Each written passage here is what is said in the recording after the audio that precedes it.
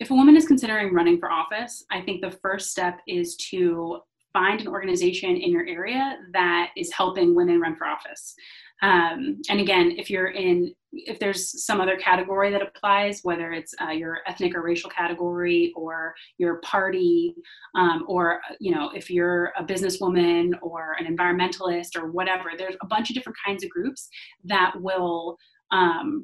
that are out there to try to help you win and help you understand what it takes to win.